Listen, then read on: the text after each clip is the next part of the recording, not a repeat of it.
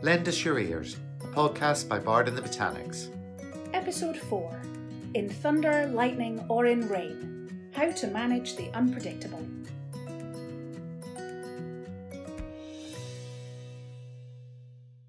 Hi, I'm Gordon Barr. I'm the Artistic Director of Bard and the Botanics. And I'm Jennifer Dick, and I am the Associate Director. So in this week's episode, we're going to meet two of the associate artists who are so core and central to the reality of the work of Bard and the Botanics, but their jobs often mean that they are hidden from view. And that's our stage management team, festival manager Sam Ramsey and stage manager Susie Goldberg.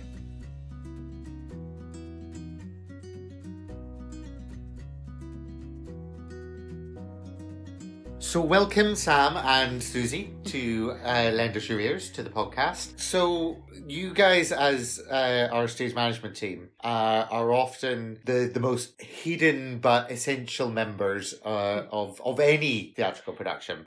So we're going to kick off by asking you guys if you can describe what your job actually entails at Bard and the Botanics. It's a very long list. I think. Yeah. Yep. Especially for you. Yeah, there's a lot of stuff that both Susie and I work on behind the scenes. Me as the festival manager, I do basically all the boring stuff like health and safety and budgets. I mean, health and safety is very essential, obviously, but it can be slightly boring. We're all responsible for health and safety. We are all responsible, yes. Thank you, Susie. Welcome. Hi, health and safety monitor. But I guess I also do some of the fun stuff. So I keep everyone sane is the main thing. Keep a smiley face in the office, so everyone's all stressed.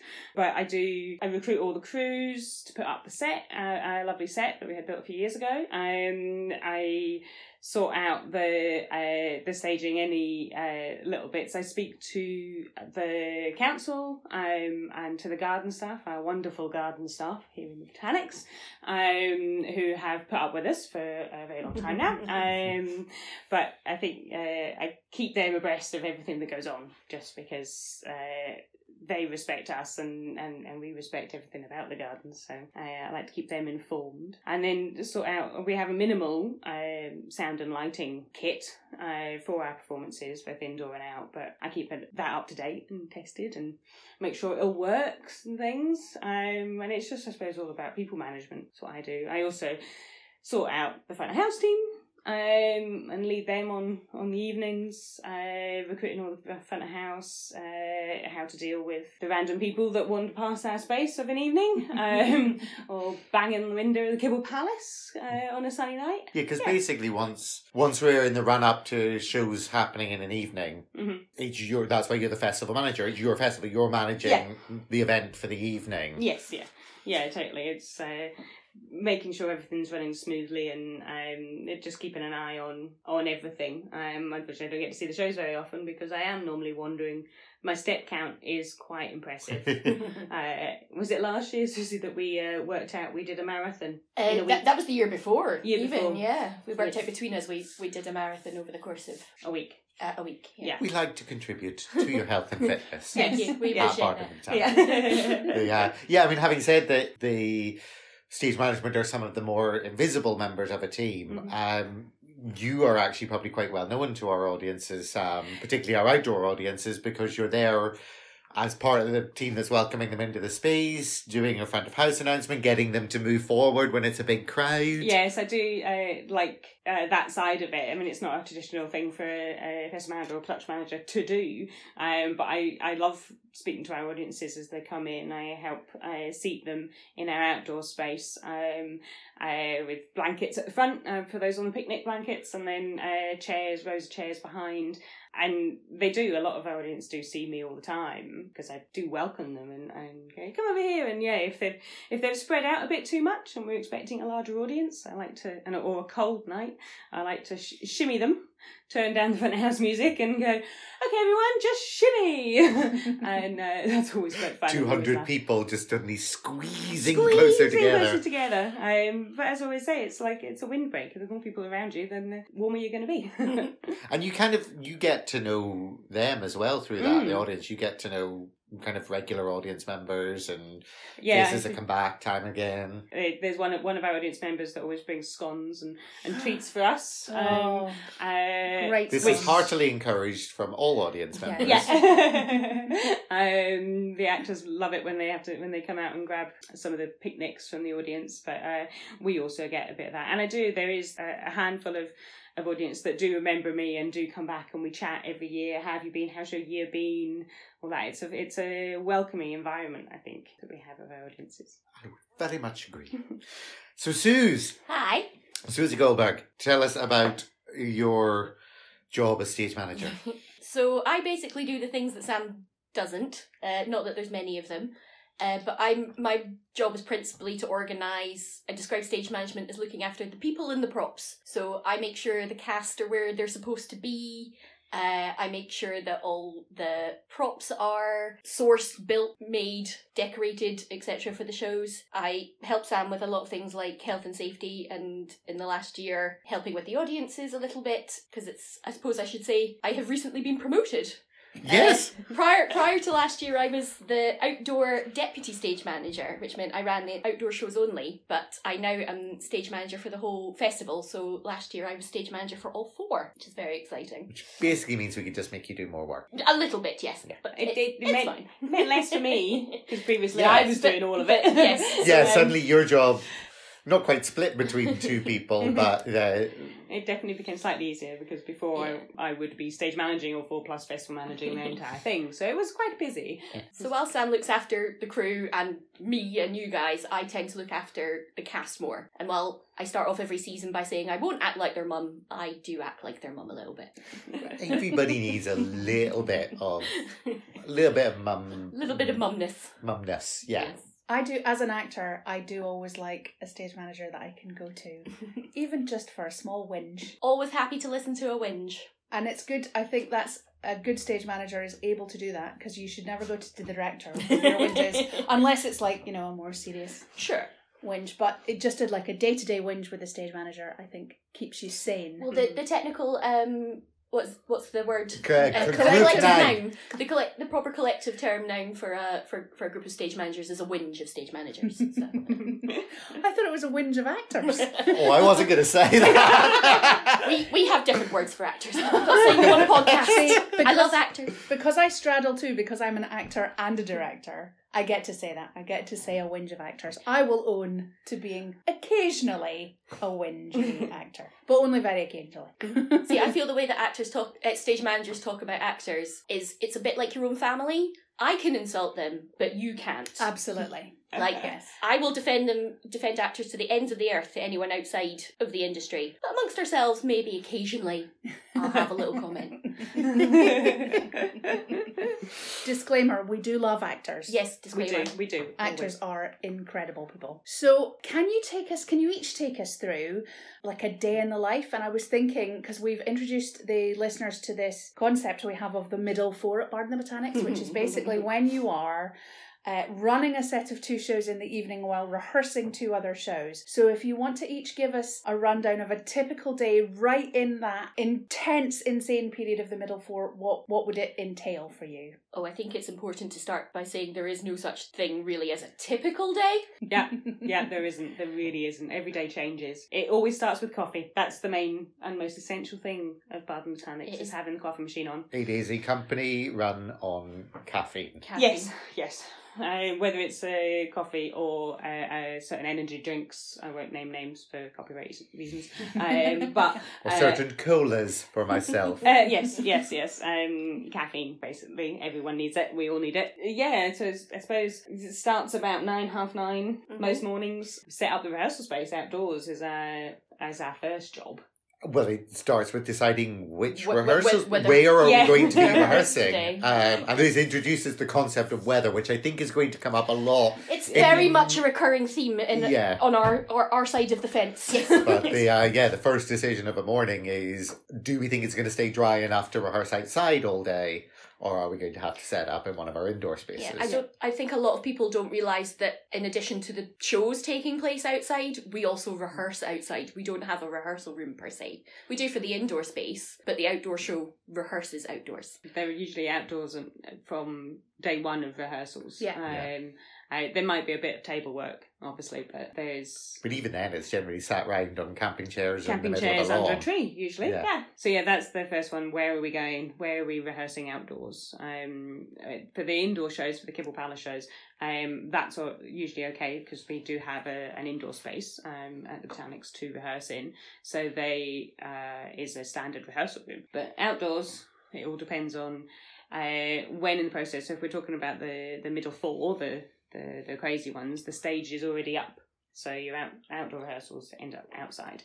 So the second show will rehearse on the set for the first show. Yes, which is part of the reason why we developed the kind of overarching structure that we talked about with Karis last week, that is the stage now, so that at least the structure that you're working on is the same as it will be for your show. But because we rehearse in a public space, everything is very much packed and locked away at the end of each day. So in the morning when you're setting up, it's about taking the barrier down that's across the stage and unlocking the shed and hooking up the power to the sound system if it's required and all of that. All of the things that in a normal theatre you could quite happily leave overnight, you can't here. Dragging everything out to the rehearsal space in Donald, which we will explain now that we have Susie Goldberg on the podcast. Donald is the name we have for one of the trolleys that we carry stuff around the gardens in. And the reason I bring it up with Susie is because Susie likes to name things. Yeah. Everything at Bardon Botanics has a name, and Susie is in charge of naming.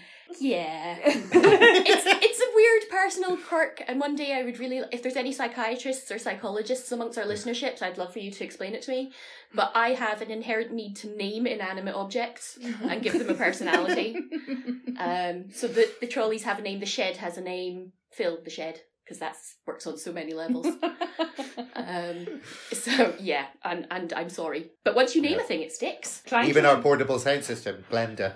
And it does stick. This is be careful when you name something because it sticks. Yeah, takes me a while to actually remember all the names. Last year's floral arrangements, it did take me a while to remember what each one was called. So these are the floral arrangements that were constructed by Susie for the production of As You Like It, and they were enormous. They were huge. Spectacular, beautiful, seasonal floral arrangements, and each one, I believe, had a name. What were the names, Susie? I would like to point out, of the, whatever it was, 30 odd flower arrangements that I created for last year's season, only 3 had names. It's true, yeah. And what were their names? So the spring summer flown arrangement was Germaine, a boy Germaine though, not a girl Germaine. Well, gender fluid Germaine really. The winter floral flown flower arrangement, that's a tricky sentence to say, was Morag. And also the exact reason why you name things, because it's easier to say, the bit with Morag rather than the bit with the winter flow and floral arrangement. Exactly. And the wedding arch was Tallulah. Oh, I love that. Because she was fancy. Because she was very fancy. She was very fancy.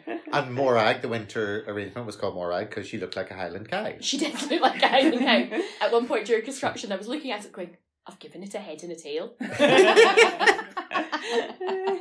Oh lordy. At which point she rapidly became Morag. But it does, it genuinely, it's a strange quirk that has become just part of how Bardon Botanics works, is that things get a name. But it really does help to go, it's just a where should this go? shorthand. We'll just put it in Phil. Yeah, it's an easy shorthand. So things like the construction of Morag, are those the sorts of things that you'll be doing once you've got rehearsals started outdoors? Yeah, once all rehearsals have started in both the indoor and the outdoor space, Susie and I, lead directors and cast and DSMs, and deputy stage managers, to it to carry on their day. We're always on the phone if they need us. We can come back if it rains or there's someone in the park that's causing trouble. But we then basically head back to our office and get on with our to-do list for the day.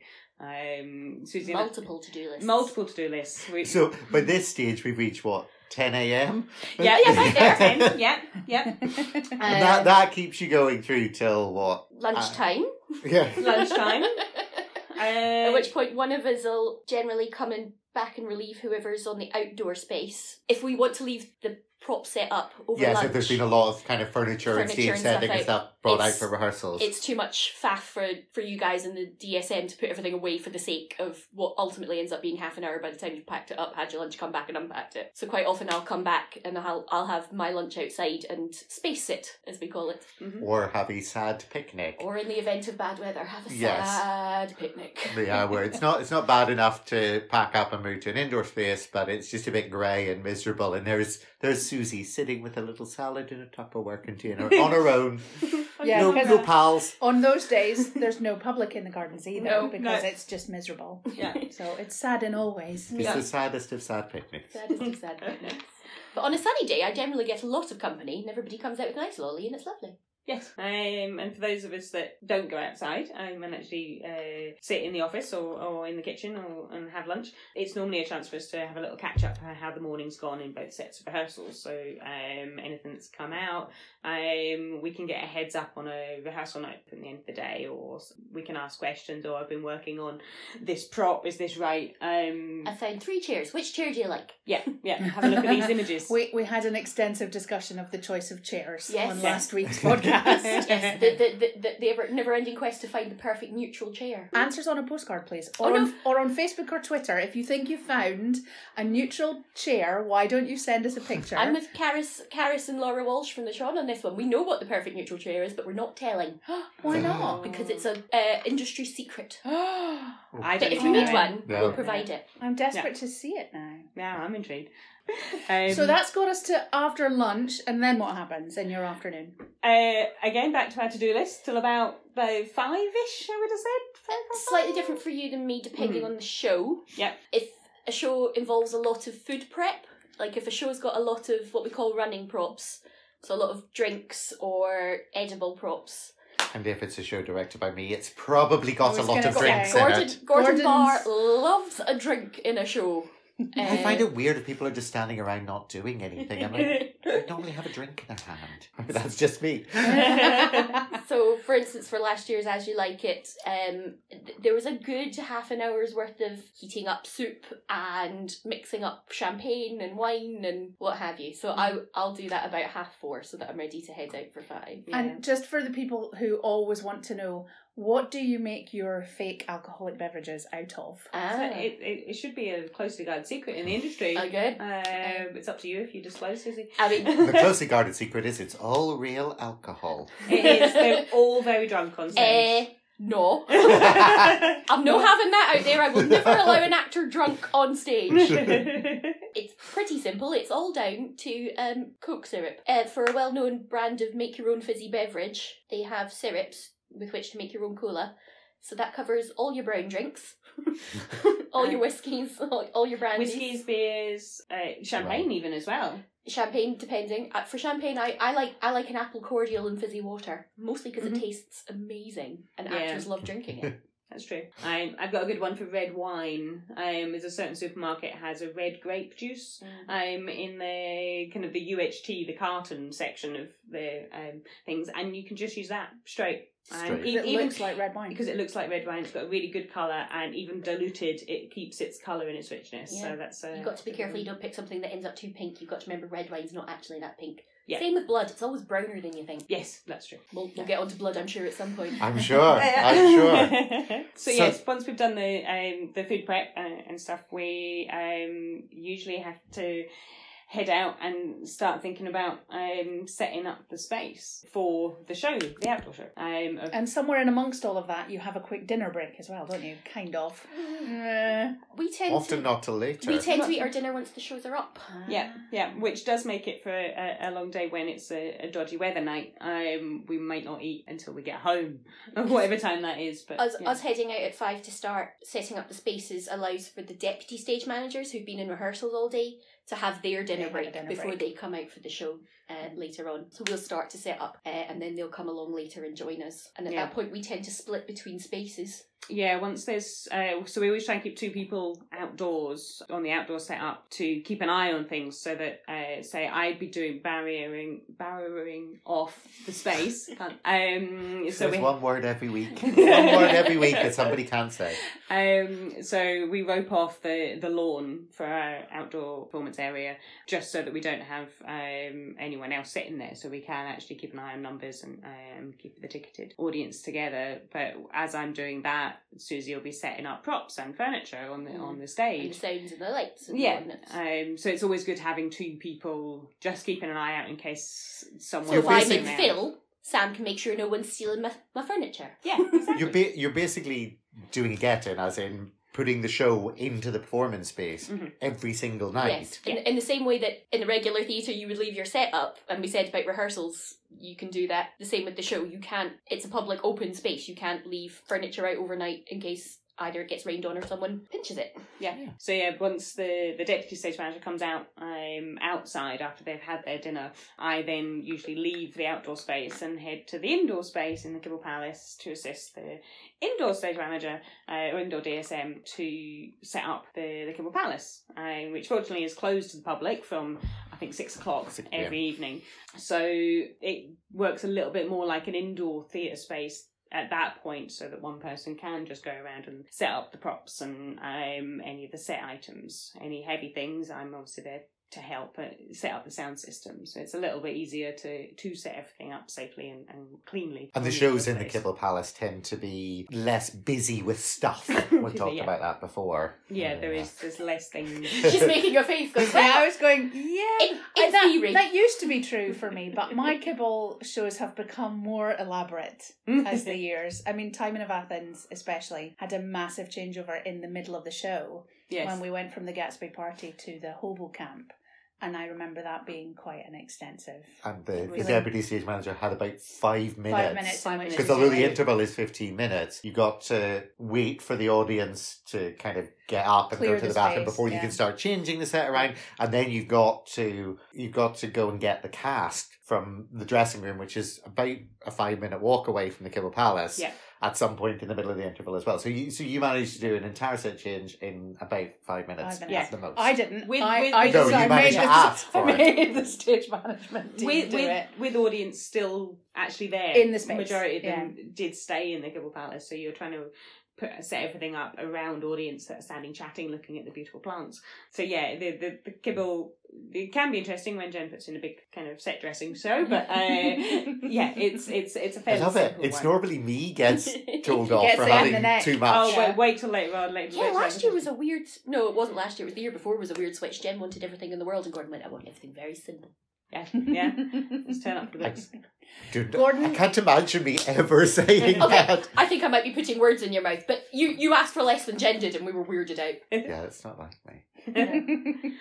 So yeah, once the spaces are nearly finished setting up, I then flip into front of house We switch mode. again. again. Yeah. In the midst of all that, we'll generally have to sneak in a fight call, which, Susie, you normally run for the outdoor shows, whereby the actors run through any stage violence that happens. Everything from a push or a shove to a stabbing to a full-on wrestling match, fencing match. Fight, yeah. And as the great Tom Duncan, one of our core company members, coined, "Safety first, danger last." Yes. And that is very much my mantra. That and there is no comedy in Fight Call. No, Susie will not look favourably on someone larking around in a fight call. I enjoy silliness and humour at all time in my life, except during a fight call. There is no comedy in Fight Call because I need to tell if you're genuinely hurt. Yeah. And what happens in a fight call is each moment of violence, and that can be anything from someone being pushed over to a full-on sword fight,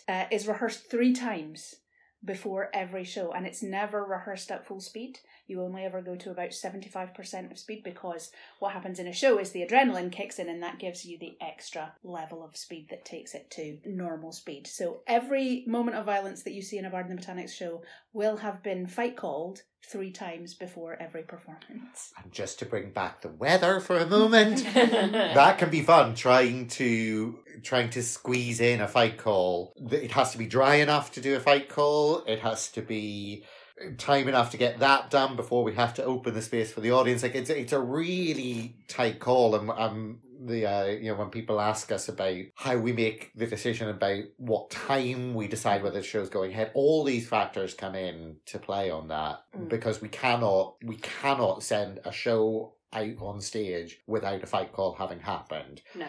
I think many years ago I tried to get you guys to kind of fudge it and not quite do a full fight call, and somebody did get punched in the face that night, and ever since then it's absolutely one of the points where the stage management completely get to overrule me as the head of the company. And we do relish that every now and again. Overruled on. But yeah, I mean, health and safety is the key, especially on the outdoor stages. Because if it's a slightly damp night, the stage could be slightly damp, so we need to make sure that the cast are safe at all times, especially in fight calls. 7:15, the outdoor space opens. Yep. So the whole set needs to be set up. All costume changes that happen within the stage area need to be set. Thankfully, our cast are normally helpful in setting their own costumes for that, because just the sheer distance you have to travel. If you had to carry back the sheer amount, if you had to carry back 20 costume changes as well, you guys would be exhausted before we even got the show on. DSM needs to have done their checks, their pre-show checks. We need to have done sound check, all sorts of things. But all of that is done by 7:15. Yes, and that's normally when I open the outdoor space for audiences, and that's when I get to shimmy everyone in, welcome all the audience in. And there will be people queuing at 7:15 already. Oh, earlier. Yeah. If it's a sunny night, they can be there from 6 o'clock. We have had on previous occasions before we've even started. There's the people who come every year, and if you're listening, I love you, who set up, come about 6 on a sunny night.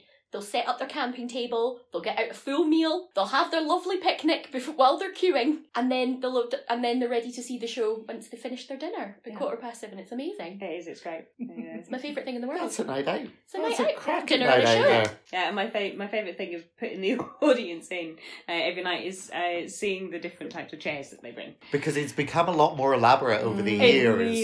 It really has. We started 5-10 years ago, so it would be a case of they would just bring your basic camping chair you can get out in the supermarket for like a tenner, things like that. But over the years, our audiences have got more and more sophisticated when it comes to their seating. So you've got the bigger ones, the ones with headrests, the ones with feet rests, the really low deck chairs, the bits of cardboard, the crates. I've had beer crates come in. People have sat on beer Was crates. there not somebody with an inflatable armchair one year? They are some of my favourites. When it's the big inflatable sock things that you can buy that you just kind of wave around in the wind and it fills it up. So it's a great big sofa type inflatable sofa that has come along. And then all the blankets, picnic blankets and stuff. That seems actually, no matter what the weather's doing, there's always at least 1 or 2 people on a picnic blanket. Which I always find amazing. Yes, when it's been chucking it down with rain.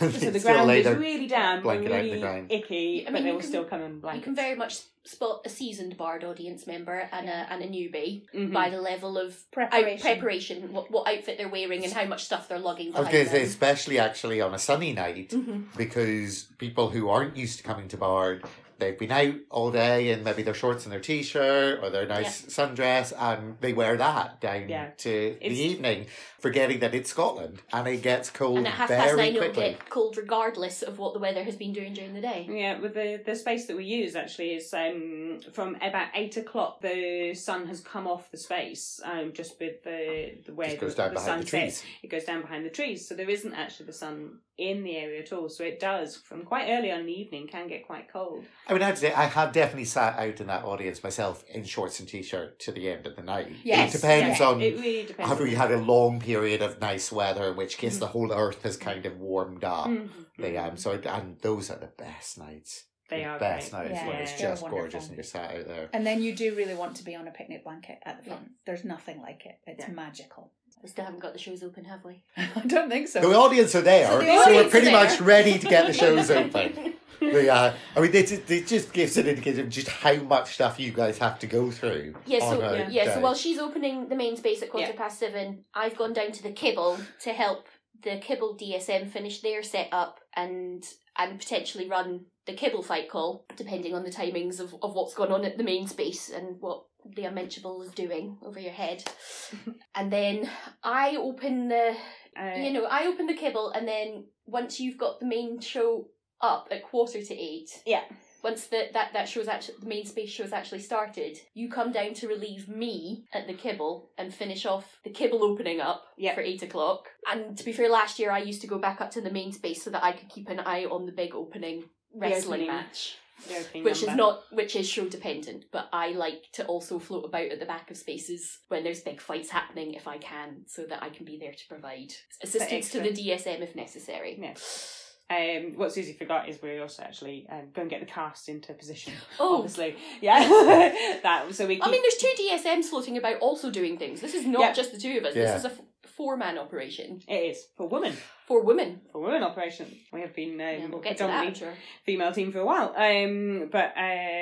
So the cast get separated into their starting positions for both performances before we obviously start the shows. But yeah, so once the cast are in position, everyone's standing by, the DSMs take over and start the shows.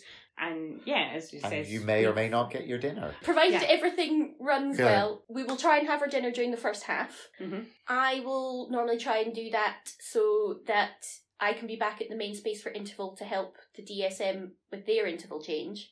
Mm-hmm. And Sam will usually try and time hers so that she can be in charge of the toilet queue. Yes, the glamorous world of biomechanics that you have to keep an eye on, because invariably both shows actually have their intervals around about the same time. I know, we try every year to separate them and they don't. They just always doesn't end get- up. it always It's like ends- the last 5 minutes of one interval is the first 5 minutes of the other. So you get 2 loads of audience all trying to go to the same set of toilets. Yeah, so there's only one public block of a toilet block in the garden, so it is trying to make sure everyone gets there, is able to do what they need to do, and then leave getting back to their space in time to see the show. So it's keeping an eye on audience numbers, working out if the indoor space has everyone back in to be able to start the indoor show, if the outdoor space has majority back before they start theirs. And again, given the distances involved, that is done by the very sophisticated technical method of me phoning Sam on the mobile going, how many people are in the queue?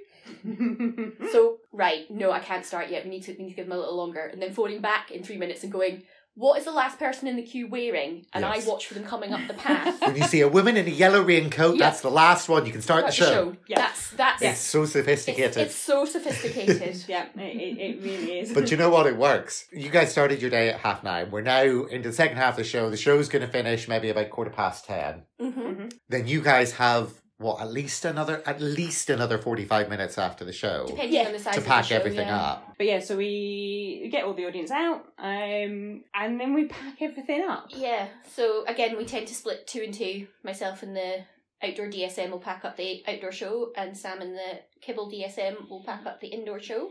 Mhm.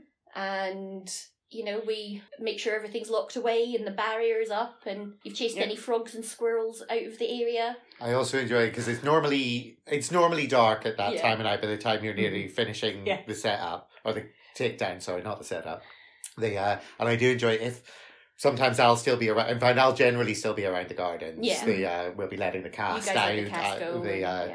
And if you come round to the stage area to check in on you guys, I enjoy that. Again, it's your fault, Susie. I know. But you have to sing the I'm Not a Murderer song. Yeah. Because there's nothing more scary than being out there on your own, packing the up pitch stuff. dark. Nobody else is meant to be in the gardens and you hear footsteps coming. It's terrifying. It is So we terrifying. sing the I'm Not a Murderer song. Now, of course, all murderers that We're are gonna listening have to to this, we're gonna have to change it because now everybody knows what to sing. any potential but you murderers haven't out there actually- know what to sing. You haven't Yeah. actually sung it, so nobody knows the correct tune. That's right. It's Yeah, like so true. it's like the little tune they whistle in the Hunger Games. You've got to know the tune. Yes, Yeah, exactly. The exact tune. It's Yeah, a yeah. code. So generally about 11 p.m. maybe. We're happy if we're out the gardens by 11:15, half Yeah. past 11. We Yeah. take that as a win. Yeah, I think we've managed to get it down, especially now with having 2 and 2 for each venue. That we've got down to about 11 o'clock seems to be our rough thing. At least when we're finish the leaving. setup, and then if it takes you another 10 minutes to get all your stuff together and head down to the gate. And this is the thing, it's just, this is why you guys walked a marathon between you in 1 week. Yeah. Because it's just the distances that you're travelling all the time. You're not just popping next door No. to pick something up. You're constantly, our stores are Lots. further away from the stage area.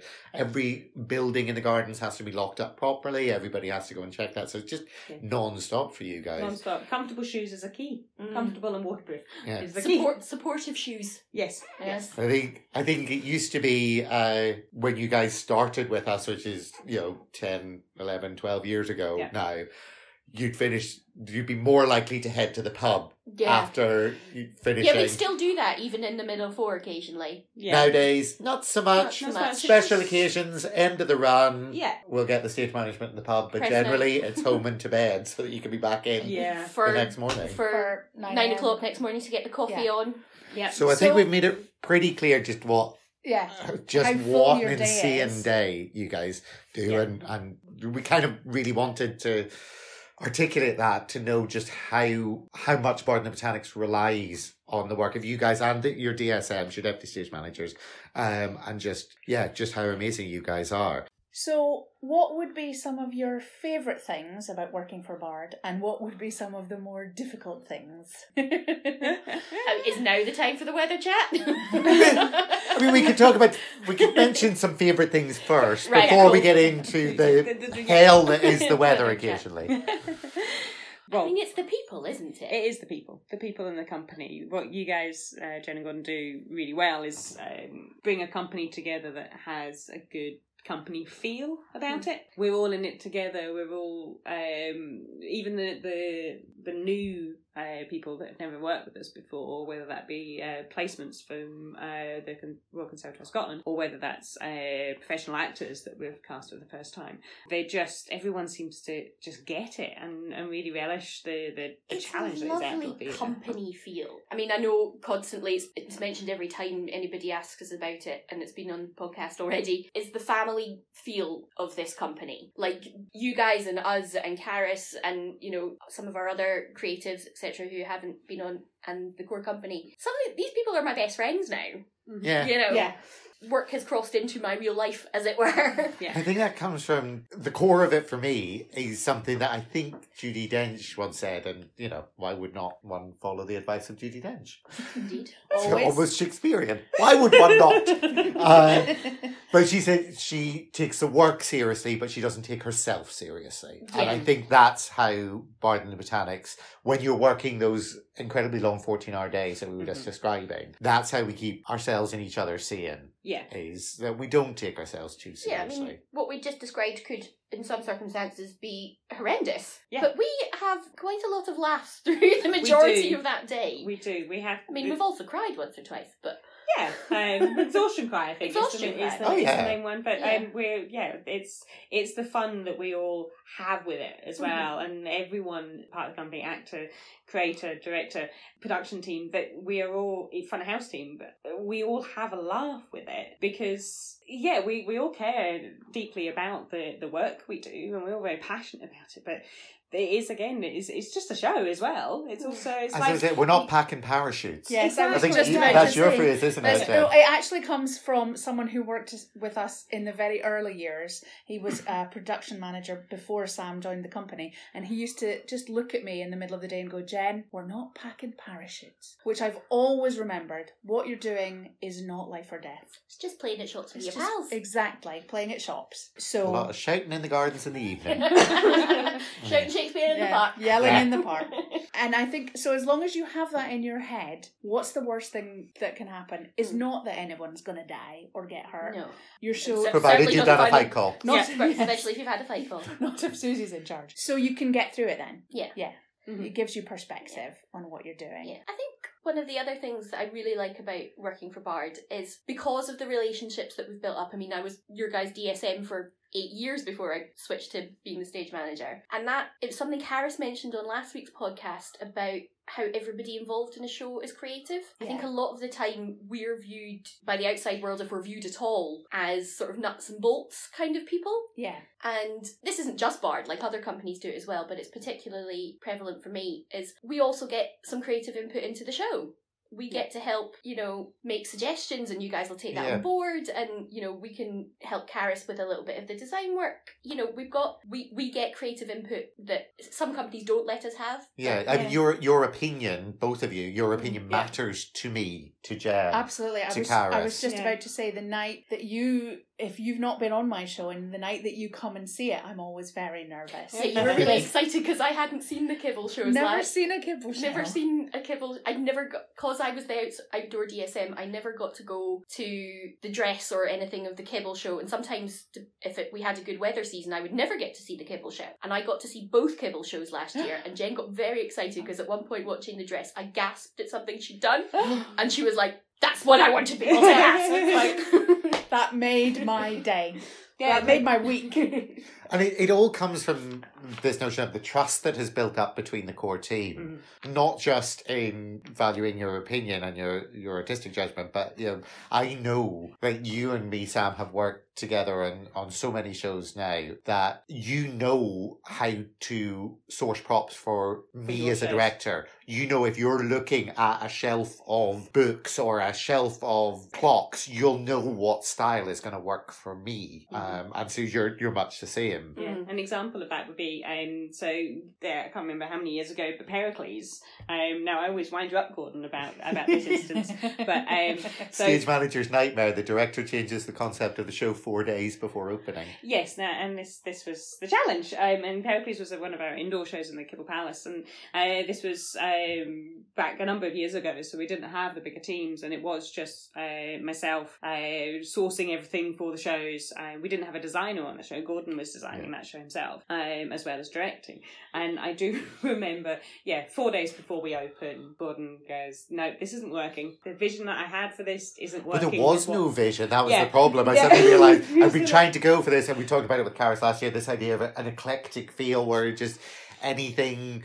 you just find a costume item that felt like the character, but it just was ending up a mess that had no focus. Yeah. And you trusted me.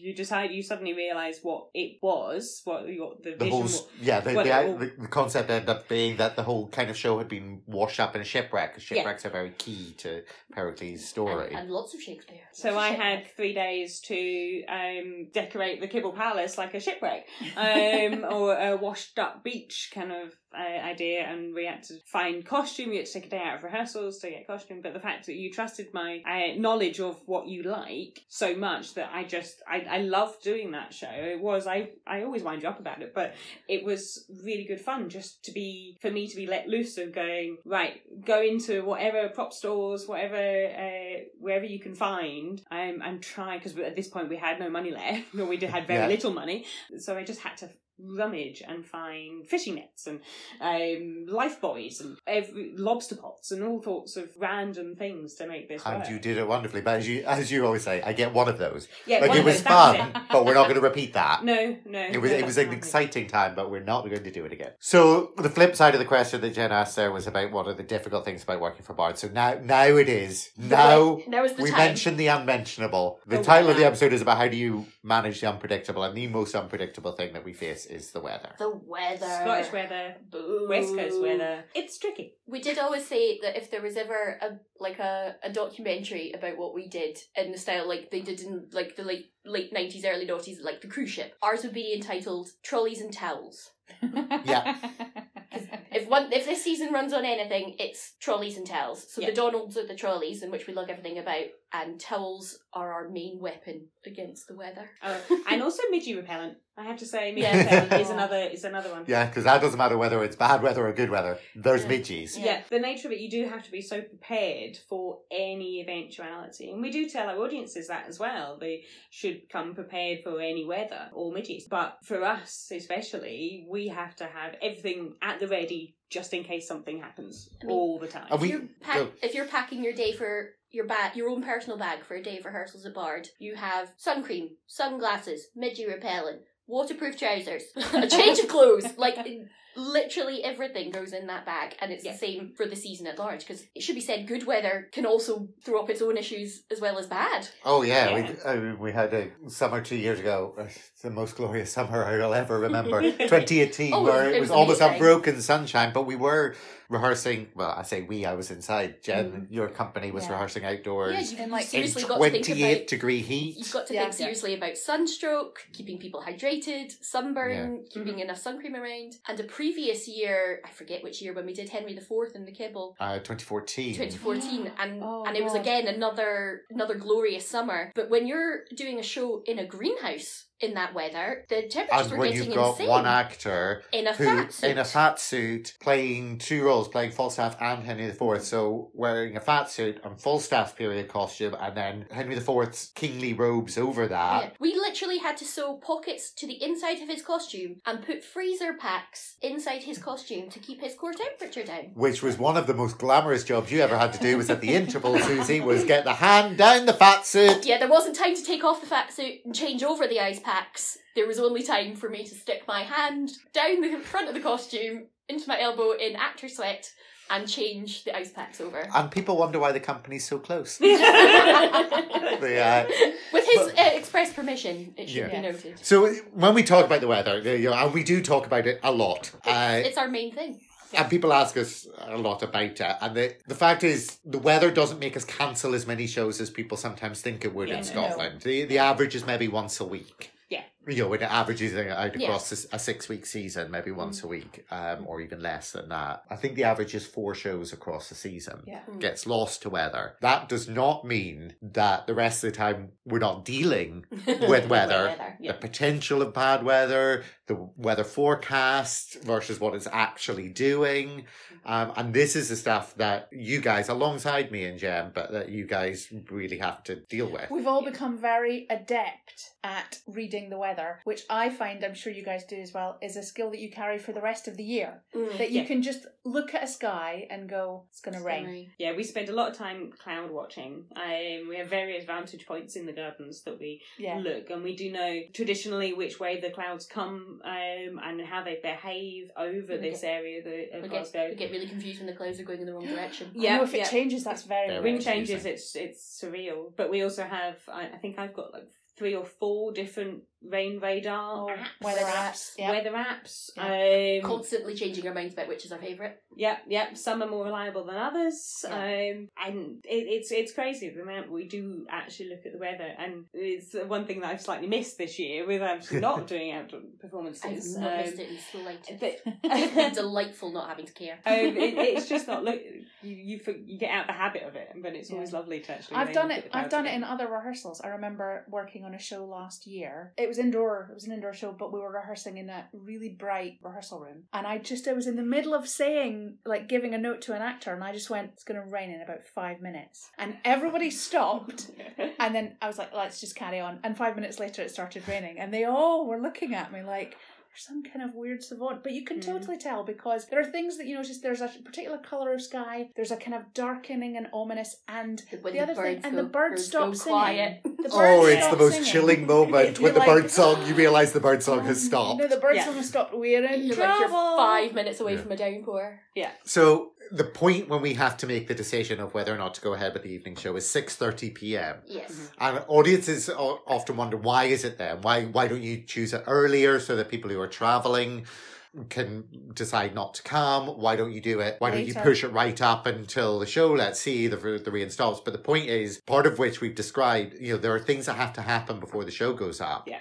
Things like fight calls, things like setting up electrical equipment. Yeah. And if the rain's on, off, you can't risk doing those things. No. They're unsafe. Similarly, if we make a call at lunchtime, the weather changes so quickly. It really And we does. only really we make the decision at 6:30, but we only really need it to be permanently dry for the length of the show. Yes. Yeah. And we can even handle a little bit of rain during the show. So I mean, we kind of factor in our heads what we call hold breaks. Yeah. you short work out from the length of the show, how long could we hold the show for to let a rain shower pass without sending people home at midnight? Yes. Yeah. And that has also many factors in the decision as to how wet are the cast already? Are they all about to change costume into something dry? Are the audience starting to look like they just can't take another one? Yes. There's definitely been nights when it's been raining so heavily at a hold, or particularly if it rains during the interval. And you go, I think this is going to stop in 10 minutes. It's going to stop in 10 minutes. Hang on, there's only 6 audience members left because everybody else is soaked and gone home. I mean, we genuinely try to push things as far as we can. Yes. Within the bounds of what we consider healthy and safe and comfortable. Yeah. We always talk about it that there's 2 factors. The comfort of the audience, because the audience can wrap themselves up, they can breathe, but there comes a point where they're not comfortable sitting It's too in cold by the this constant point. rain, it's too cold, it's too wet. And the safety of the actors. Yeah. And the whole team, not just the Yeah. actors, the deputy stage managers out Yeah. there, the evening you guys are out and about. And we tend to reach that point quicker, don't we? The safety of the actors. Yeah. Yeah. But, I mean, it's not just if they're doing a fight and it's slippy underfoot, which everyone can see is an issue. It's stuff like, if it's early on in the season, we know that our actors need to be able to project outdoors for the next 5 weeks. If this is happening in the first week, are we going to make them all ill? Yeah, we do. It's a duty of care to everyone involved, isn't it? Which is less visible to an audience and sometimes harder for them to understand why that's factoring into our decision, but it does. Yeah. And the very worst thing that can happen is that you make the decision to pull because it's pouring with rain at like 7:15, and then you all troop off miserably to the pub, and at like 7:55 it stops raining and it's glorious for the rest of the evening. And doesn't rain again. Yeah, for the rest of the night. It's the worst thing. That is it's the most horrible feeling. Torture. Absolute torture. And that moment at 6:30 when Sam, Susie, myself, sometimes Jen, if you're on the outdoor show, we're stood outside in the gardens. 6:30 is the call for the actors, so they're all arriving, not knowing whether they're to get ready for the show or not. Trying not to meet our eyes as we stand trying in the not to car look park. at us. Yeah. And we're literally staring at the sky, watching clouds, opening up our apps, opening up the rain radars, because they're more specifically accurate to this moment than, say, the Met Office or the BBC weather forecast, which are kind of 3-hour blocks. And it is the most terrifying. It is. It's a horrible decision. And also, generally, the only point at which we ever fight. Yeah. Disagree, perhaps. I was going to say, it's not so much of a fight. Yeah. I think it's this because we're so determined to go ahead for both the audience and the cast. Yeah. And nobody likes show interruptus or a non-performance. Yeah. But at the same time, like you say, it's one of the few areas where we actually get to outrank you. Yeah. Because we're trying to take health and safety and all the rest into consideration. It's the most torturous process. Yeah, of the whole thing. It really is. A lot of it goes on gut as well, because we have been working together for so long. We have all looked at that weather for so long. It goes on our gut feeling of knowing what the weather's going to do, which comes from experience. Sometimes, majority of the time, we get it right. There are some times when our gut feelings are all wrong, and we kick ourselves in the pub later. But yes, because it brightens up, or it goes the other way. We say we're going ahead, and then the audience has already arrived, and it just kicks off again 5 minutes before the show, and you realise it's not going to stop. You're not going to get Or our favourite, which is when we realise that God hates stage managers. Yes, which is you make it to the end of the show and then and it's been dry and you've made it and you're really proud of yourself and the audience has literally left the gardens and we're packing up and it chucks it down. And we get soaked to the bone. And of course, it's not just that 6:30 call time where the show goes ahead. If the weather is a little bit uncertain through the night, we're making those calls constantly. You're running in and out. You're going, can we carry on in this heavy? If the rain is this heavy, how long can we carry on for? Are the actors getting wet? Are they? Good. Oh, this is just level 1 rain. Yeah. It's fine. Yeah, it's a bit of mizzle, it's fine. It's fine. Everyone can cope with level 1 rain. We invariably take our dinner out and sit on a bench nearby the space. If it's a dodgy night, we'll invariably go out and Susie and I will sit on a bench under a tree. We're never far away. Never far away. And this is why people ask me why I'm here all night, every night for the season, and every night that the shows are on, and people are like, your shows are on, why don't you go home? I'm like, because I need to be part of that decision. Yes, you guys are more than capable and responsible enough to make it, but it's not fair. If, I should be there as part of that decision-making process. Yeah, it's not fun. It's No, not when it's fun. not fun. No. Other things are fun though. Other things Other are fun. things are so fun. lots of Tell fun. us about maybe a couple of your favourite shows that you've worked on at Bard and the Botanic. Oh, I think it's well documented what my favourite is. Oh, yes. I feel like this has come up before in the podcast. Yes, I realised when I was listening, I loved Comedy of Errors because I was actually going to raise this earlier and what are good things about Bard. I'm not traditionally a fan of Shakespeare. I got slightly bitten at school and it could be quite long and boring. And you guys have made me like Shakespeare. Hooray! But I still prefer the silly to the Funny serious. ones. And Comedy of Errors was the silliest thing I have ever seen in my life, and it was delightful each and every night. It was the silliest thing. It was- It was definitely the silliest thing I've ever put on a And stage. the word is silly. Yeah. Like, it's, Yes. It was just joyously ridiculous. And again, one of my favourite props that I've ever had to use or make in a show is a balloon sword. I think it's becoming clear already even from this podcast. I do not love a stage fight. It makes me nervous. But I managed to convince Gordon that what would be hilarious was a sword fight with balloon swords. And I swear to God, I laughed every single night, even though I'd seen it 12 million times. Yeah. They What about are. you, Samram? When I was originally a DSM for the company when I first started, DSM stage manager, they were the only times I actually saw the shows in entirety. And one of my favourite ones at that point was Macbeth that we did Yes. as a promenade outside, all very rustic setting, costumes made of removal blankets, things like that. It was very much. Removal Finest blankets. Harris tweed, I think The you'll finest find. Harris tweed. Not dyed removal blankets at all. What was amazing about that removal blankets though is that I'm sure there was a review that mentioned that we had somehow been sponsored by a tartan company because Yeah. we had all of this tartan, and in fact it was just these It was blankets just dyed blankets to look dyed like different colours. yeah. But it was one of my favourite ones of having one of the fights was one of our infamous events. Oh God! This in an still audience. gives me this story gives me nightmares I to will this puke at some day. point during the story. So there was towards the end, as most people know, if they've seen Macbeth before, towards the end there's a fight between Macbeth and Macduff. And We won't give spoilers of who wins. No, we won't. And I would just like to say that this fight had been rehearsed to the nth to the degree. nth degree. It was rehearsed every single day. We started on day one of rehearsals. It had been rehearsed. It was the safest. It had been safety checked. The actors knew exactly what Okay, they were it doing. was a good fight. Oh, It God. was This is a great freak fight. accident. It was Calm a yourselves. definite freak accident. So there was one point where, so when you're doing fights, the actors use a lot of muscle memory. You end up it becomes part of your movement, like you're driving a car, changing gear. That becomes your muscle memory. So during fights, it actually comes with all the rehearsal time, it becomes muscle memory. And one of the moves, there was a dagger fight, and one of the moves, Macduff had to disarm Macbeth, and where the disarm happened, this cue for the disarm was just a slight tap on the arm, but when Macbeth's arm was in a slightly different place when it happened to normal, so he ended up releasing the dagger to the ground, but it didn't go to the ground because his arm was in motion, so it went flying over his head and straight into the audience. It was a little bit terrifying. I remember Jane standing next to me, just God, suddenly. I just turned. So there's watching a dagger Oh God! just spin in the air towards a full house. I We all couldn't stop had- myself. I just turned my back because in my head I thought I've killed an audience member. Yeah. I've killed it. And all that happened was because it was kind of spinning, they could see it coming, and the audience members just kind of leant apart and the dagger stuck in the ground, and everybody laughed, and then they all looked back at the poor actors who then had to just continue the fight Yeah, there with was one less dagger than they were supposed to have, and they just had to. I think they picked up sticks. And Picked this up was one of your stones in it. favourite shows. I love that. But they Oh, I still have audience for nightmares all, about that. no one was injured, no one was hurt. Everyone was fascinated, going, "Oh my god, this is," because I snuck into the audience to retrieve the dagger, obviously, and to check if anyone was injured anyway.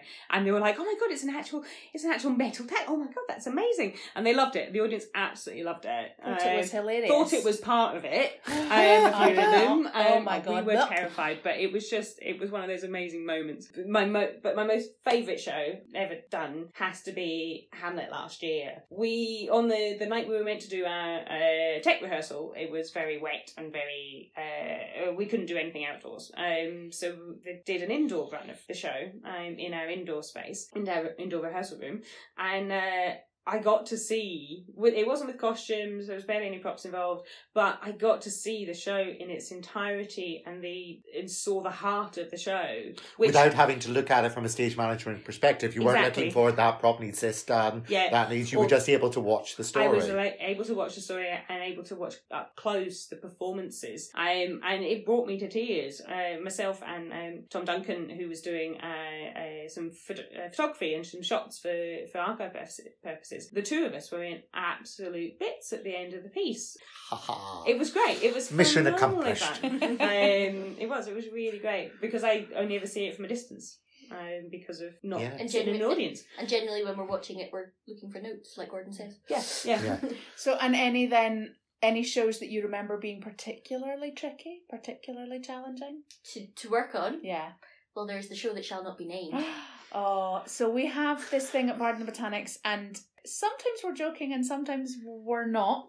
In 2012, Yes. which I don't know if people will remember, 2012 was an appalling summer in the UK, in the whole of the UK. It rained and rained and rained, and all sorts of events across the UK were cancelled. And we had a production of The Tempest. Yeah, see, traditionally for Shakespeare companies, you'd think Macbeth is the show that would not be named, but for us, or It's for The me, Tempest. it's The Tempest. And we lost half of that show's run, which is the worst it's ever been. While at the same time, there was a production of Romeo and Juliet that was supposed to be happening under a tent, which was flooding. Yeah, It was we couldn't get Romeo and Juliet open for a week. It was a week after it was meant to first perform. Yeah. And the only way we got it open was by taking it and putting it inside the Couple Palace glasshouse. The tent was meant to keep it Dry. but it just kept flooding underneath it, and the Tempest was losing night after night. And even on nights when we could go ahead because it wasn't raining, the space had just turned into like this mud bath. There was just like we more were- and more planks of wood being laid down. We were adding like gravel and bark chips Yeah. to like this mud pit to make it less slippy, but also not so bad that you couldn't fall on it. It was just horrific. I know you said, Jen, that we lost half the shows of The Tempest. The only reason it wasn't more than half was because we'd lost so many shows. I don't think it ever got 2 nights in a row. No. Not 2 full nights in a row, which is really hard for the actors because there's no They rhythm. never got a good run They're at never it. getting momentum. So Mm, what we ended up having to do was Ormore, the venue across the road from the Botanic Gardens, it had a free night, and we were able to hire it for the last night of The Tempest so that it could at least finish its run. But the sight of all of us Part of the with set an of actual that- boat, Yeah, part of the set for that show was a boat that we'd had built. small sailing boat. And we talked about the Donalds and the trolley, and literally Sam and I trying to balance a boat on one of those little garden trolleys and cross the junction of Byers Road and Great Western Road to get to Ormore, like we were sailing. And do you know what the best part of that is? Sam wasn't even working for us No, that she season. wasn't. I didn't do that She season. just No, wanted to be helpful. Yeah, she'd come to see the show. Come see the show and be helpful and just could have... And ended up manoeuvring a boat across one of the busiest roads Oh. in I think that might be Glasgow. one of the weirdest things Yeah, I've that ever was done. Yeah. so. But it has become Legendary. a bit of a cursed one for Or a us, we think. superstition. A superstition for A us superstition. I suspect we will need to break that superstition at some point. because it's Yeah. a lovely play, and we Yeah. do want to go back to it. So. But I'll still never say the name out loud. I think my most challenging one, and one I really loved, was Love's Labour's Lost, which I know probably Oh. hasn't been mentioned in the podcast so far. But it was a promenade performance of Love's Labour's, modern-ish set, wasn't it? Yeah, Quite modern dress. Uh, Promenade, because Love Sabres Lost all takes place outdoors. Yeah, It's yeah. it takes place in the grounds of the King of Navarre's Navarre. estate. Navarre. Navarre. But yeah, so we had 5 different spaces that we used in the Botanic Gardens, and where we went from each space with the audience, took them on a journey through the gardens. But of course, there's me and Babette, who was one of our stage managers at the time, the assistant stage manager. She came in early, and we actually had to go and follow. You had to the go audience. ahead of us to set up the next Yeah. space, and then sweep come back behind to the clear up scenes the to spaces. clear up. So it was a constant using of Donalds and trolleys.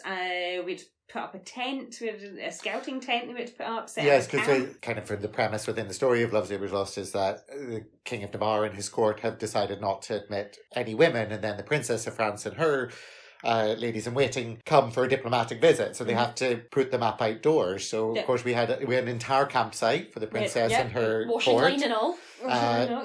We had an entire kind of outdoor banquet in another space. With a small makeshift stage for the kind of the play within a play. We had picnics in other places. We had shotgun going hunting. We had We had an actual shotgun, which in a public park had all kinds of licensing restrictions that we had to follow very carefully. Yes, I was extremely nervous when I had got the police involved, obviously, because it was a decommissioned weapon, but it's still a gun in a public park. So I spoke to the police. I was extremely nervous when they turned up, and then they were just like, "Oh yeah, no, that's totally fine. Yeah, no, that'll be fine." Gosh, we had a dead deer. We had a dead deer. I mean, not a real one. No. But we had an actual Tina the Pricket. Tina the Pricket. See, even the props, even the deer gets named. I didn't name Tina. No, it was one of the. I remember, which Tina. is why it was a ridiculous name for a deer. I know, right? But was not Tina was a bit of a diva. Tina was a bit of a She would diva. never learn her lines. She was quite difficult. She would never learn her lines. She was always just sitting on a bench smoking. But I do remember that being just so much fun and challenging, that one. Yeah, logistically it was really challenging. It but was it was really challenging. It was really lovely to use. It was the last time we'd done a promenade ship. It was because truthfully the financial aspect of it, you can only get a certain size of audience into a promenade performance, and so unless the story really demands it, which Love Saber's Lost does, because it's set basically where we are, but it was gorgeous to use the gardens as the gardens, to have everything that was there was meant to be outdoors. And I do enjoy queuing outside. That was back when I was still a deputy stage manager. And queuing, you mean as giving actors. The actors cues, not standing in a queue? Yes. Just to clarify. Good clarification. Giving the actors a cue to make an entrance, which can often be from very far away. Very far away. It's very important to pick your spot as to where you're going to sit as a DSM in a promenade. It's a very high-tech system that we have, isn't it? You want to explain your queuing It's quite hard system? to do. It's quite hard to do out loud, but because it's a very visual method. If you're queuing someone, you get to stand by and then a go. So stand by is your arm fully raised, and then your go is like a big semaphore sweep down, like you're that lady in Greece starting the car race with the hanky. It does require the actress to be paying attention, doesn't it? And in fact, the right actress to be paying attention. That was a different show, but that was very funny. One of our silliest moments was during a promenade as you like it, when the queuing distances were massive. There was one particular bit that was right over in the back of the Botanics, and people got queued from the top of a hill basically to the bottom of the hill, and this one actor saw Susie queuing and thought it was his queue, but it wasn't. It was too early, and he basically ran into the scene in full view of the audience, running in character down this entire hill. He was so happy and excited because he was supposed to be happy and excited, and you literally saw in his face going, "I'm coming into my scene. This is not my scene." Turn seamlessly and run straight back up the hill again. So I'm going to finish off with just picking up on that silliness. It's a kind of silly question. You kind of almost answered it, Suze, which is just one of your jobs, both of you as stage management, is sourcing and making the props for the shows, the things that are handled and seen on stage. Do you have a favourite prop that you've had to make or source or create? Oh, that's tough. Yeah, there's been so many over the years. Yeah. I mean, the balloon swords were a pretty good contender. I'm incredibly proud of the floral work that I did on As You Like It. So probably officially that. Beautiful. But also last season, I very much enjoyed making Dead Not Ed. In the grand tradition of me naming things, for Richard III, we required a dead body, and I had to Which make... was the dead body of Henry VI. Yes. And because so many people in the show were called Edward, and so many Edwards died and over so the course many of the Edwards show. died, the dead body became known as Dead, but not Ed, which got shortened to Dead Not Ed.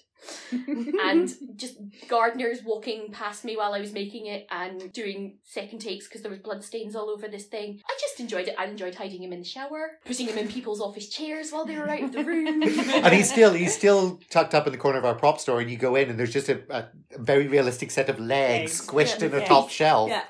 So Dead Not Ed's definitely up there for me. I'm not sure. I mean, there's so many things that we've made or sourced over the years. I think I've had more more challenging and more fun things to make for the pantos that we do, but for the just because they're slightly different and bold and bright and things. But we spend a lot of time obviously sourcing props and looking for props in prop stores and things. But one of my favourite ones was actually when we did a show of Merchant of Venice, and it was trying to find scales, a set of measuring scales. Key to the plot for the pound of flesh. But so I'd gone on eBay and other auction sites and online and found one that looked beautiful. It was nice and cheap. It was great. Second hand. It was like, oh, that'll work beautifully. It arrived. I hadn't actually seen how big it was, and it was tiny. Absolutely tiny. Like, that's not going to work. Traditional stage management folly is at one point in your career you will completely gauge the size of something on the internet wrong. Yes. That happened. It'll either be we've all been there. Life size when you want it miniature, or miniature when you want it life size. Yeah.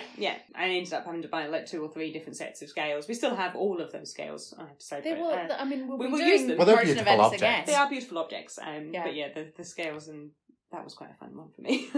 One of my favourites of yours was for 12th night. In my 60 set 12th night, Feste had a cane that you turned into. It was kind of like a microphone, because her thing that she was like a torch singer. Her cane was topped with what looked like a 1950s chrome microphone, but it was actually a shower head, wasn't it? Yeah, it's actually a shower head. We still have it, and we use it quite a lot, actually. It has popped up in a lot of shows now. So it's got its own little fixings on it to do it on a stick. That was not Freddie Mercury stick or on a microphone. That was not the prop I thought you were going to mention from that 12th night, because one of the more bizarre props that has been asked for by a director ridiculous. So was one of the presents that in the course of your version of the play, Orsino, who's in love with Olivia, kept sending her tokens of his love, gifts. Very and one of the silly. things somehow that you and your cast decided he would send was a goldfish in a plastic bag. Yeah, a goldfish in a plastic bag. I'm not even going to ask why. So, for part of my food prep for that show was carving the carrot goldfish. And floating it like you would get from a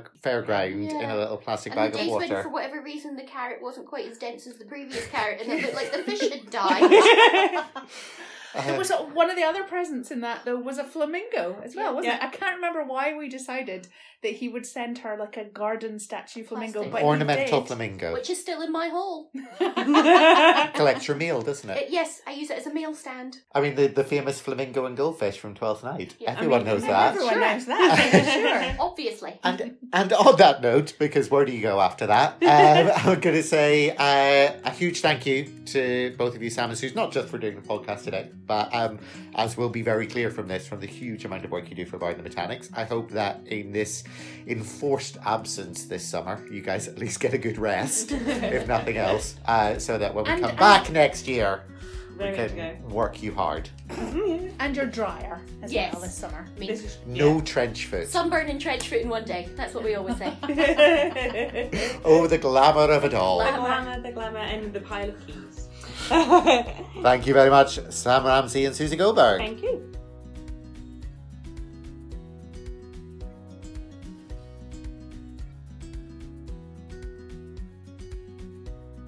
This is a difficult time for theatres and theatre companies around the world, and Bard and the Botanics is no exception. We are working incredibly hard to ensure that we will be returning in 2021 for the company's 20th anniversary season. But if you'd like to support us and help us make sure that we can be there, please visit our website at www.bardandthebotanics.co.uk and donate to our crowdfunder fundraising campaign that will ensure the survival of Bard and the Botanics for years to come. You can also find us on social media, so have a look for us there. We are on Facebook, we are on Instagram, and we're on Twitter. If you've enjoyed this episode, don't forget to like and subscribe. Lend Us Your Ears is a Bard and the Botanics production. It is produced by Gordon Barr and Jennifer Dick, and it is edited by Jennifer Dick. Our logo is by Jonathan McEnroe.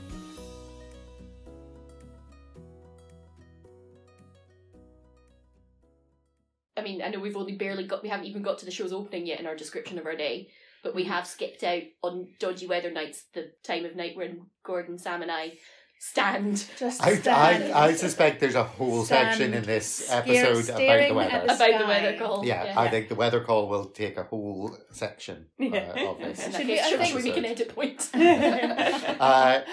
Well, we'll get the shows up. And we And may, we may or may not get our dinner at that Yeah. point. Depending on the weather. I feel Depending like on we the should weather. have the weather chat now. No, 'cause I want to get to the end of the day. No, we're just gonna assume that the show happens. Oh. Okay, the show happens with We'll no... do weather come separately back to because the there's a weather. lot of things that can happen during a show Yeah. if it's a dodgy weather night. So, oh gosh, the What a silliness memory. of it all.